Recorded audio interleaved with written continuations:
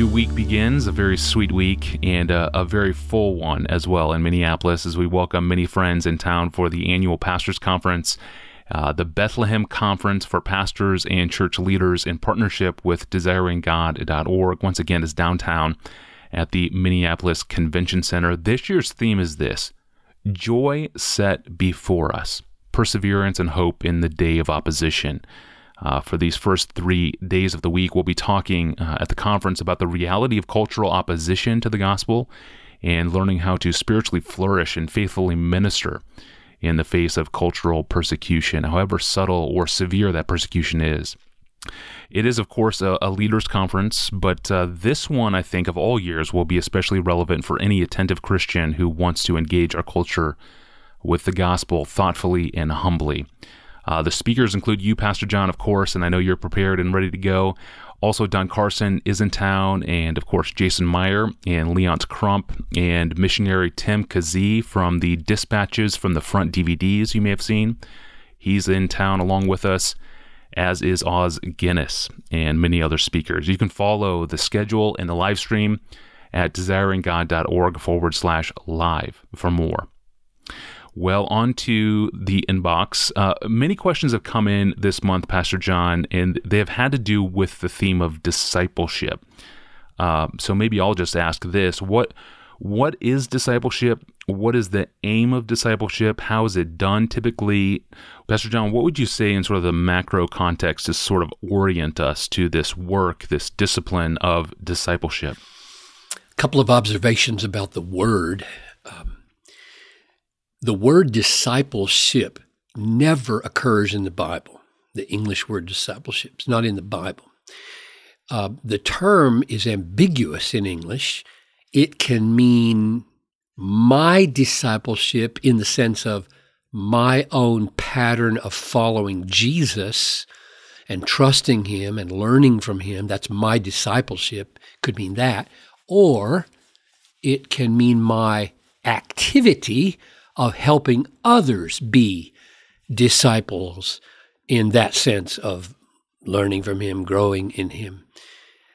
The second meaning, there's helping others, does have a verb in New Testament Greek, mathetuo, to make disciples. It can mean preach the gospel so that people get converted to Christ and become Christians and thus disciples. For example, Acts 14:21, when they had preached the gospel to that city and made many disciples, they returned to Lystra and to Iconium. So make disciples is one Greek word there, and it means get them converted to Jesus. That's what it means. Or it can mean the whole process of conversion, baptism, and teaching the ways of Jesus, as it's used in Matthew 28:19.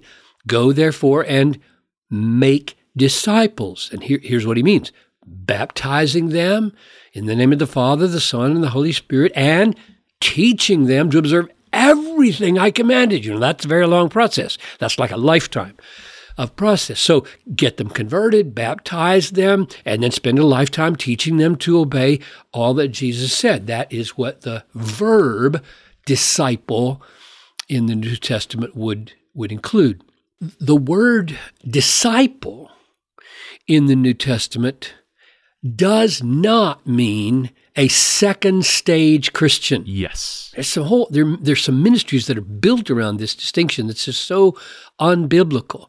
As if there were converts, then there are disciples who are a little stage 2 Christians who've learned more, and then they're disciple makers. Now, all those groupings are linguistically foreign to the New Testament. A disciple in the New Testament is simply a Christian. Acts 11:26. And in Antioch, the disciples were first called Christians. Everybody that was converted to Jesus was a disciple. Everybody that was converted to Jesus was a Christian. Disciple was, in fact, not a favorite term for Christian. As time went by, it seems Paul never uses the noun or the verb disciple. In fact, neither the noun disciple or the verb make disciples occurs anywhere in the New Testament outside the Gospels and Acts.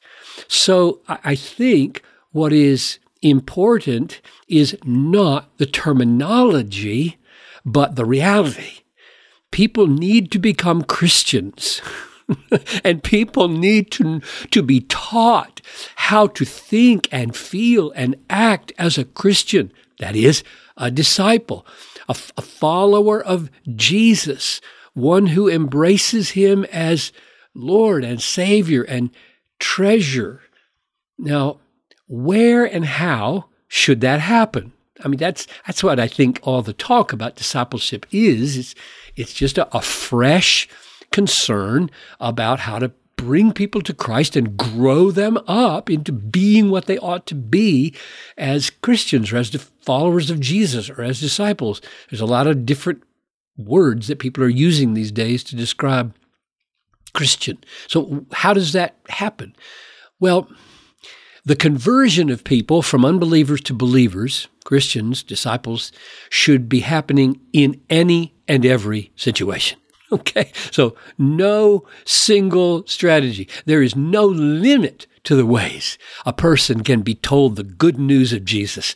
And so, quote, discipling, unquote, in that sense is as varied as there are ways of saying the gospel or living the gospel in front of people to draw them in.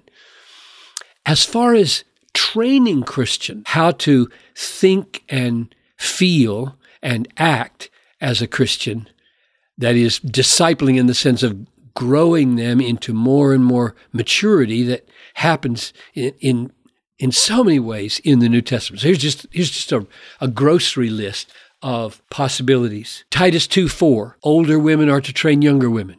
2 Timothy 2:2, Paul trained Timothy to train others. Ephesians 6:4, fathers are to train their children. Matthew 28:20, missionaries are to teach the nations everything Jesus commanded. Hebrews 3:13, all Christians are to exhort each other every day to avoid sin and to stir each other up to love and good works. Chapter 10.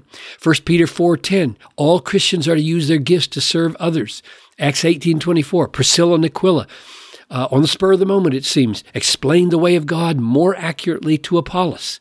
And we could go on and on. Every Christian should be helping unbelievers become believers by showing them Christ, that is, making a disciple, and every Christian should be helping other believers grow to more and more maturity. That's making a disciple. And every Christian should be seeking to get help for themselves from others to keep on growing. And that is also our discipleship. Yes. And every church should think through how all of these kinds of biblical disciple making find expression in their corporate life. Huge entailments. Thank you, Pastor John, and thank you for this survey of disciple making, and thank you for listening to this podcast. I hope to see a number of you today at the conference. If you're there, come over and say hi.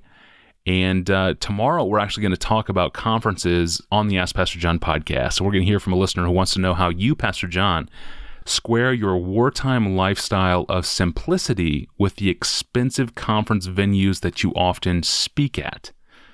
That should be interesting.